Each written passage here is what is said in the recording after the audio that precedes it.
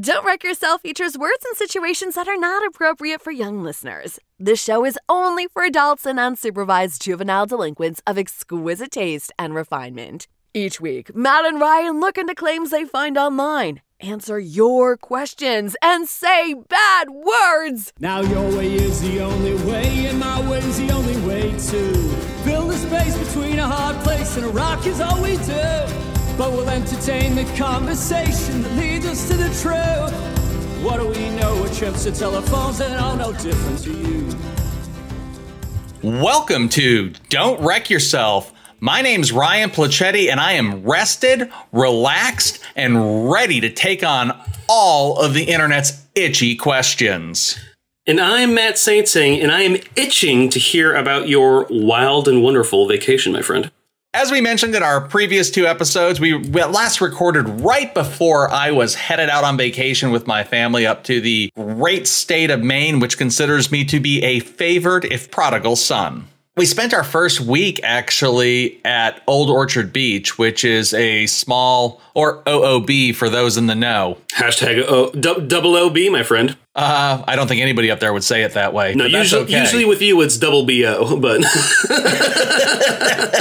Old Orchard Beach is kind of a land apart from modernity in a lot of ways. Okay. They have a whole amusement pier with like carnival games and an arcade and roller coasters and rides. Fun. And we took yeah, it is fun. Everything except for the Fun House or La Palace Orient or Grand Palace Orient. I believe I sent you a picture. Yeah, I think you did. Yeah, I remember it. It was not updated for 2021. I'll definitely say that. It was absolutely not. It looks like Zoltaire from the Big Movie? Yeah, that's right. Yeah. Or Zoloft or something. Yeah. It's on top of the entrance to this fun house. There is a man making what I can only assume to be religious gestures with a long black beard and a turban. He looks like Jafar. Yeah. But like a more disrespectful version of Jafar, if that's possible. Yeah, like Jafar, like you respect Jafar. Like Jafar's got game. Yeah. To the right of the entrance, on the far right, there's a cage where a caveman-style brute wearing a turban is trying to break out. Oh. I am very pleased that this was merely a still statue and not an actual human wearing brown face and a turban. That's the only way it could be worse, yeah. That's the only way it could have been worse, as if Justin Trudeau were in that cage trying to break his way out. As is tradition. And actually, there were a lot of Canadians in Old Orchard Beach because that's a tropical destination to go when you're in Canada. That is the closest coastline. So there's tons of Canadian tourists. When I grew up in Florida, you could always tell the Canadian tourists because they were the ones at the pool or at the beach in January. No Floridians are there. All Canadians, yeah. The water in Maine is like 55 degrees. And by the mid-afternoon, it seemed to have warmed up to a balmy 58. So we spent that first week in Old Orchard Beach, enjoying the sights and the sounds. And I know I knocked their amusement pier pretty hard there because of the blatant racism. But all in all, it was a great experience. Highly recommend it. It's a cute little beach town with a deep-seated racist core. Okay, well, hey, I mean, first of all, that sounds very New England to me, so I think it is very traditional. Yeah. No, it's just amazing to me because you actually see people who are clearly it's always tricky when you're like, oh, when you see somebody who is this. But I mean, there were people who were wearing Muslim religious garb walking around this, and you just want to stop them and offer a heartfelt apology. Yeah. It's like, I'm sorry, this is still happening in America. The second part of our journey was out in the woods, my grandmother's cabin, where I had a run-in with a very itchy caterpillar, as we have already teased. Ooh, okay.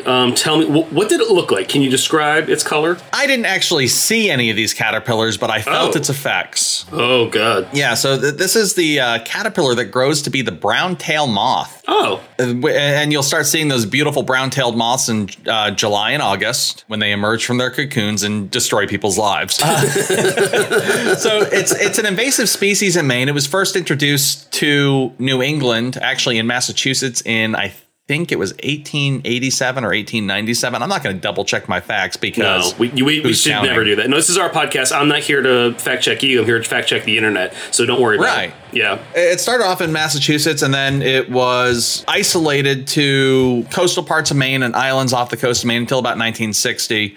And then over the last 50 or 60 years, there have been various outbreaks, and it's slowly spread its territory. They're considering it endemic at this point. Wow. It's a major issue, and it's statewide. Interesting. Okay. Particularly in Lincoln County, where I was staying. Oh, so you were inundated with creepy crawlers. Yeah, so the little hairs on the sides of this tiny caterpillar, which can be easily identified by the white stripes on the side and the 2 orange dots on its back, cause a rash similar to poison ivy. So the little hairs break off. If you touch them, you get poison ivy where you touch them.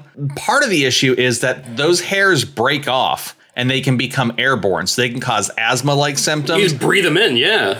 Yeah, or if you're just standing in the wrong place when the wind blows the wrong way, now you have a rash. The state of Maine does suggest some basic precautions. 1, avoid places heavily infested by caterpillars. So Lincoln County, stay out of Lincoln County. That is the most useless advice ever. How do you avoid caterpillars? Just don't go. First, you avoid them. Just don't go to the woods. Yeah, right. Don't go near them.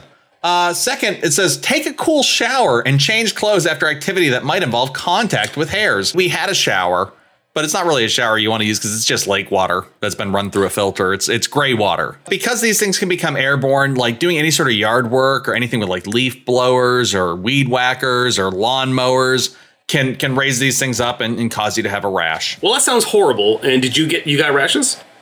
Oh, yeah. Yeah. You still got them. Oh, my God. Jeez. Yeah, all right, this looks horrible. This looks like the moon with just craters on it. It is like I'm sorry, man. I don't mean to make fun of you. No, it's fine. It's fine. I'm just glad the baby didn't get it. It turns out going camping camping in Maine during a heat wave in a poorly ventilated cabin with a 10-month-old is a terrible idea. You throw the itchy caterpillars on top of it, and that's a recipe for leaving 3 days early to drive back to Pennsylvania and go to Great Wolf Lodge. Yeah, you told me this earlier, and I remember, going from a heat wave to an indoor water park is probably the smartest move you could have made, my friend. So good job. I deserve zero credit for that. Like all of my best decisions that I make in my day-to-day life, it was the direct result of my wife making an executive decision. It was 3:00 in the morning and she was laying next to me in bed Googling new hotels. Well, you know what? I knew I liked her more than you, and she just proved it now. So yeah, good job, Aaron. Yeah. Well, it sounds like you really did have a good experience. Casual racism, the not so great outdoors. Sounds like you had a real Maine experience, my friend. Maine kicked my ass. Well, I'm glad you had a run-in with an invasive species in Maine, and I spent my formative years in Florida, and I'll have you know that Florida is home to more than 500 non-native and animal species that wreak havoc on the delicate ecosystem. Yeah, because most of them are on drugs. Yeah, those are the humans that release them out. Like, we should get a python, man. And then we should put drugs in it. Yeah, then we should put drugs in it and then eat it. Yeah, and serve it to our customers. Why do you have so many iguanas? Blue iguanas are definitely part of the invasive species, but there's 3 ones that really come to mind, and that is the Burmese python, which can get up to 26 feet long and can weigh actually more than 200 pounds. But the average one in Florida they found is between 8 to 10 feet. And they invaded the Sunshine State when, people got them as pets for their children and realized, they got this python got to John Hamm size, and so they're like, we need to go ahead and release it out into the wild. And so there's in the Everglades in Florida, there are Burmese pythons that, it's crazy. They're huge, and they just destroy the area.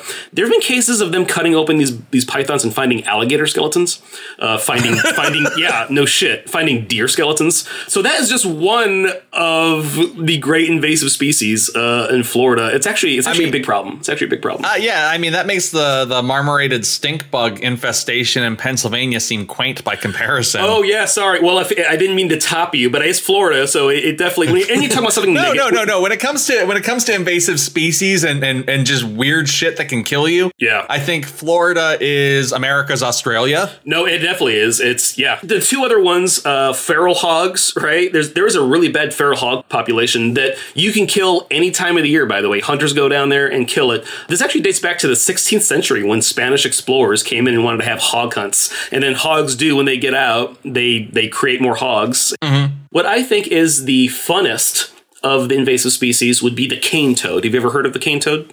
No, I haven't. It comes with a top hat and a monocle. It's very refined.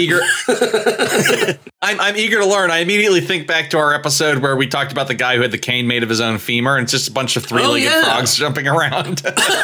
It's not a hip cane bone. It's three frogs dressed in a trench coat, or toads, I guess. Yeah. So the cane toad originally comes from Central and South America. It was brought here like the 1930s and 40s to control the pests that were destroying sugarcane, which is a huge cash crop in Florida, especially in the past, right? So, but the thing is, these toads, and I guess they didn't know it at the time, but they secrete a toxic substance when you bite into them. Yeah, so you can imagine there's like dogs and any other kind of small mammals running around, and you see these toads, and they do what predators do: is they try to take a bite out of them or lick them. And these aren't like the fun toads where you get to lick them and see fun colors, right? They don't like it. They don't make it trip. This kills you. Oh, yeah. So not as fun. So how many Floridian rednecks have we lost? how many folks up in the Panhandle? Not enough. Not enough, man. Have you ever been there? Well, Trump won Florida, so.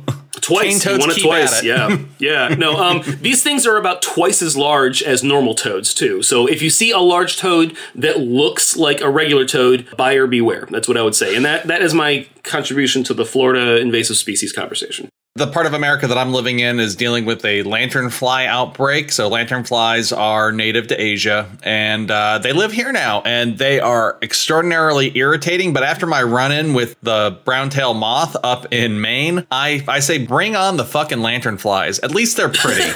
Yeah. These fireflies? Is it what people would call fireflies? No. Oh, okay. No, go ahead and just Google lanternfly. They are really gorgeous. So in their nymph stage, they're modeled black and white. They're gorgeous, yeah. But when they're fully grown, they have like this. Then they spread their wings open. They have a beautiful red tuft right on their bottom.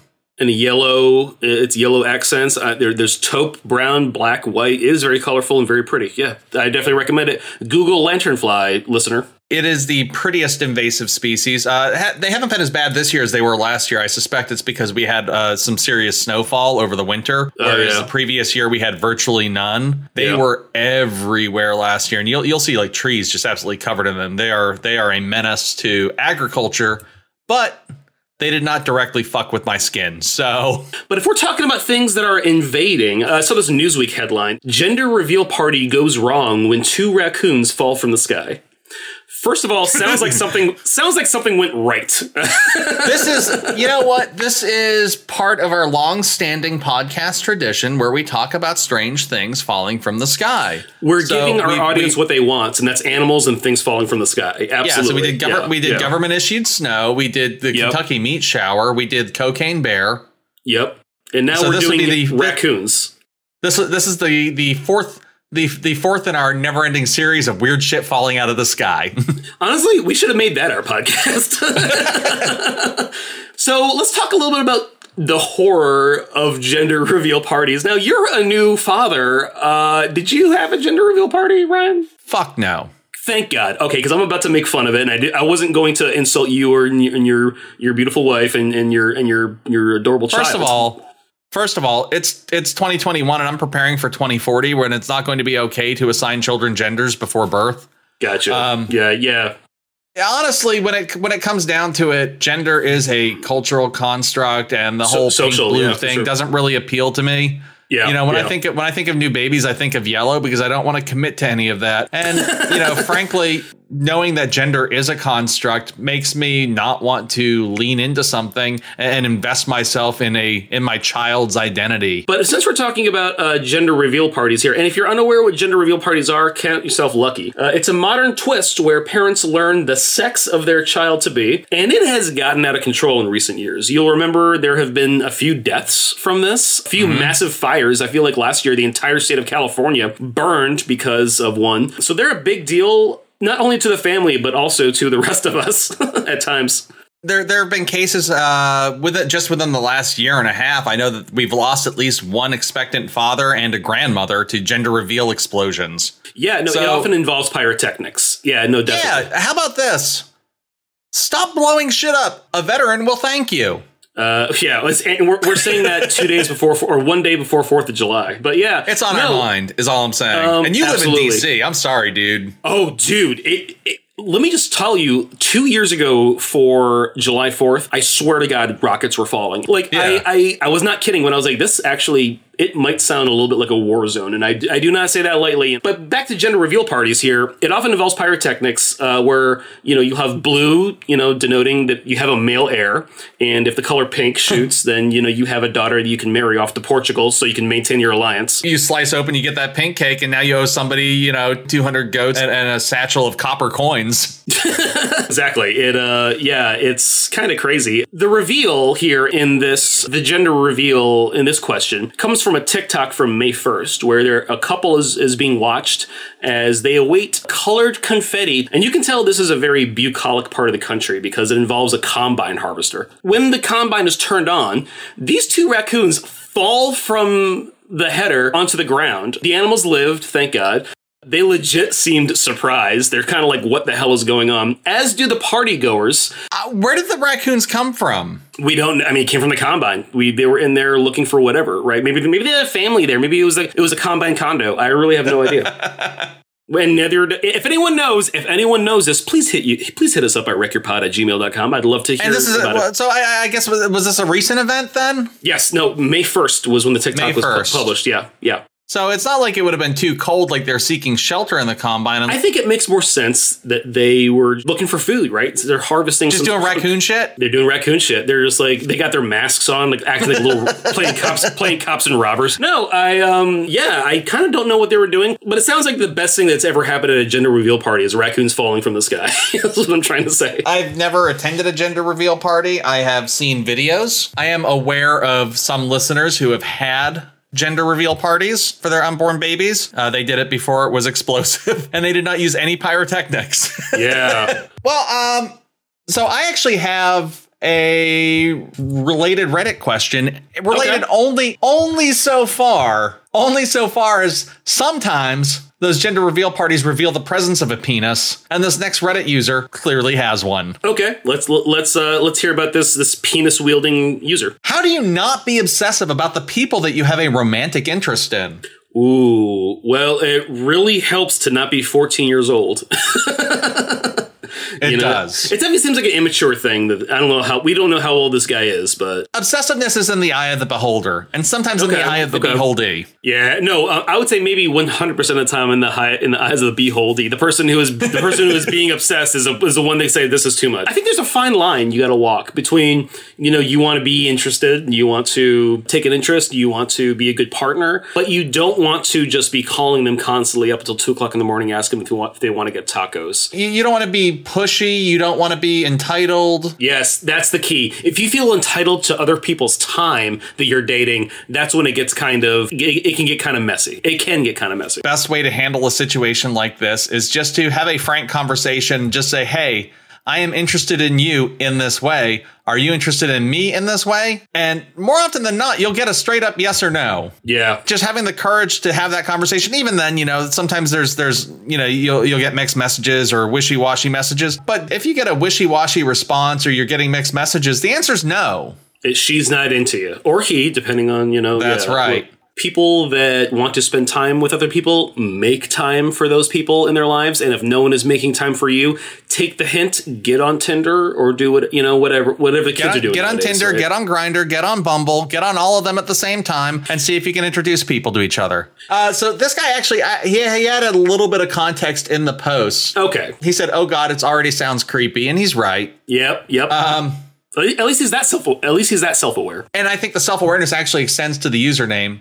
This is user I am no Sherlock.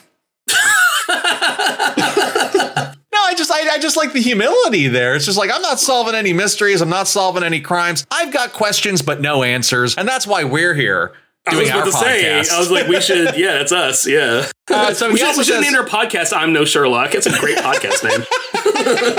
Maybe we should have a recurring segment. Hey, I'm no Sherlock. But I'm no Sherlock, but yeah. The context that this person offers is, anyways, I'm a guy in his mid-20s and have never realized this before. I think I get obsessive about the people I'm romantically interested in. Not in a creepy way. No, I probably think about them more often than I should and possibly overanalyze every interaction. And whenever I have a flirt or something, I'm very impatient. How do I stop this? Honestly, so the question here is actually, how do I stop this? Ooh, yeah. I think it comes down to, like we said before, recognizing mutuality in attraction is really important. Yeah. But the best way to stop is just stop. Just go golfing. I don't know what he's into. Do something else with your time. It's an uncomfortable thought now, just kind of thinking about this guy. Like, what is he doing? Is he sending text messages? Is he just blowing up this person's phone? It just says that they're thinking about them more often than they should. And that's okay, because I overanalyze tons of situations. Like, I get this person. Yeah. I'm married and you're in a long-term relationship, which has its own definition and is completely redefining monogamy. Sorry to break that news to anyone out there who likes to listen to us every week, but we are both off the market. Especially if you don't just like listening to us, but if you like listening to us. Ooh. circle yes on our podcast and rate us 5 stars. Yeah, right, please. Yeah. You can express your unrequited love through fawning reviews on various platforms and by leaving us 5-star ratings and telling your friends. You should never be obsessed with anyone, but if you're obsessed with us through this podcast, you should maintain that, we would ask. Yeah, that's called a parasocial relationship, and we are encouraging you now to have that until such a point that we start finding dead animals on our porch, in which case, slow it down. Now, if those animals happen to fall out of the sky and land on our porch, that's nobody's business. Sounds like something went right. Again, like little airborne paratrooper raccoons. Yeah, if I'm standing on my porch showing the world my penis at my gender reveal party, and 2 raccoons. Oh yeah. And 2 raccoons fall out of the sky. I had a gender reveal party in my early 20s. It did not go over well. I went to jail. Yeah, right. Oh, God. That speaking of obsessive, that got creepy real quick. I think it's a great question. I like that he asked it because it shows that he's self-aware enough to kind of realize that something isn't kosher. And people who are obsessed oftentimes it's a blind spot for them, right? I am no Sherlock is easily one of my favorite Reddit users. Oh, wow. Okay, if you're out there... I like the introspection. Yeah. I like the name. The name itself just says, I don't have the answers. I only have questions. And I appreciate that. I think you had a Reddit question today also. I did have a Reddit question, and it's something that I'm kind of obsessed with a little bit. I'm obsessed with this question. This one comes from user, Now That's a Lot of Damage. Oh. Now That's a Lot of Damage asks, why is there such a stigma surrounding using a fleshlight? Everyone's just cool with girls having multiple dildos, but it's completely different for guys. Ryan, first reaction to fleshlight? My first reaction to this one is thank you for answering I am no Sherlock's question, other Reddit user. Right? Yeah. How do you stop being so obsessed with somebody? Well, you cut them out of the equation. Fleshlight. If the question is I am too obsessed with my fleshlight, I think that's just something you want to keep to yourself. I don't think so. I think you're just perpetuating the stigma associated with fleshlight use. Why is there a stigma surrounding using a fleshlight? Is there one? I would say, is there one? The question, I think, is there a double standard? Ooh, this is a good question. In my mind's eye, when I think of a woman talking about her sex toys, presumably to her friends, I just think that is a normal conversation I've seen on Sex and the City, right? Or something like that. When I think of a guy explaining to his guy friends using a fleshlight, I just do not want to be a part of that conversation ever. Which is wild because we've totally had discussions about that sort of teenage, young adult experience of being in a room with a bunch of guys watching pornography. Oh, yeah. But nobody touches themselves. From earlier stuff. Yeah. Like nobody touches themselves while doing this. Nope. It's not a sexual act. It's sort of a shared transgressive experience. But at no point does anybody turn to the other people in the room and say, "You want to jerk off?" It doesn't happen. It is, or hey, can you leave the room for a second so I can take care of business, right? That is not, you don't even broach that subject because when you're at that age, you don't want other people to know you jerk off. You're afraid to get up and take a shit. It's a shameful thing. Like you can't, like if you're in a room with a bunch of other dudes watching a porno and you're like, you start pushing cotton, you're like, you pull it back in because you don't want to disappear to the bathroom for 10 minutes.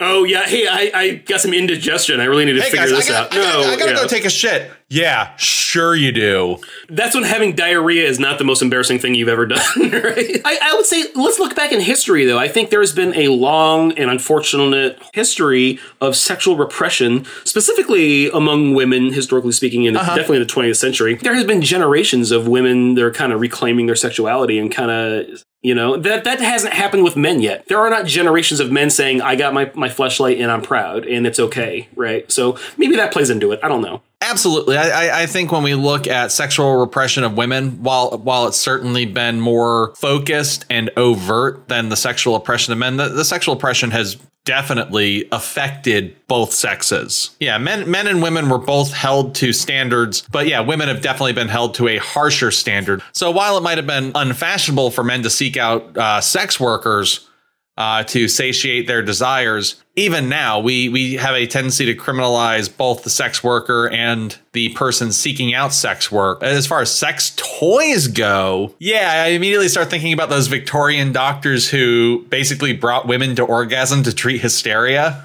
Like, that's a fucking racket. Oh my God, what a horrible... That's just like, that's terrible. I want to read a book on that, though. It's interesting, but but it sounds terrible. I don't know that I have time to read the book, but I'd watch the movie. I watched 20 minutes of the movie, if you know what I mean, right? Yeah, I wouldn't finish it. So why is there such a stigma? I think we answered that. If anyone's out there has used a fleshlight, I want to know about your experience. I will definitely keep you anonymous. I think I've demonstrated the fact that I can do that. So I want to collect more data on this. So please reach out to me. As far as the stigma goes, it's definitely time for men to open up. And the thing is, like, I tend to be kind of, I don't want to say repressed. I tend to be very private about my, about any sexual proclivities or desires. Sure. I think the best thing you can do is communicate inside of your relationship what you're looking for. If you're in a relationship, if you're not in a relationship, just be honest with yourself what you want. And while I don't think that popular culture has necessarily caught up to men sexually awakening to embrace sex toys, I think that the sex therapy community recognizes that masturbation and sex toys are a healthy way to express yourself.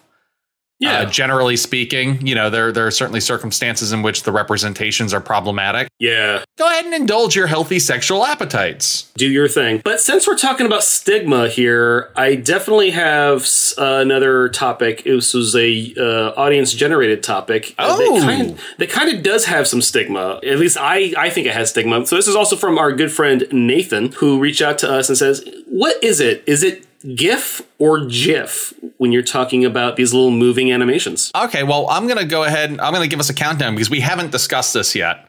So we're just going to 3, 2, 1, and we're going to say what sounds right. Okay. 3, 2, 1, GIF. Yep. I'm glad you were on the same. I'm glad you were correct. I was worried about this. I'm glad you're correct. Yeah. No, I'm glad we're both. Let's just congratulate ourselves again for being so freaking smart. Yeah. No. Nothing I love more than being right on the internet. You and everyone else, buddy. We have the added benefit of actually being right. So let's talk about this, and let's talk about the timeline of the GIF with a hard G. So it stands for Graphics Interchange Format. Yeah, it's so hard. That G is so hard. Hardest G. Hard G. I don't want a soft, flaccid G. The graphics interchange format was developed by computer scientists working at a company called CompuServe in 1987. It's an acronym for a minute or less of looping animations. It kind of looks like you're watching video. Well, now they have GIFs with audio. Oh, okay. Technology. Yeah. I think we just call those videos now. We just call those videos nowadays, right? Jif is a peanut butter.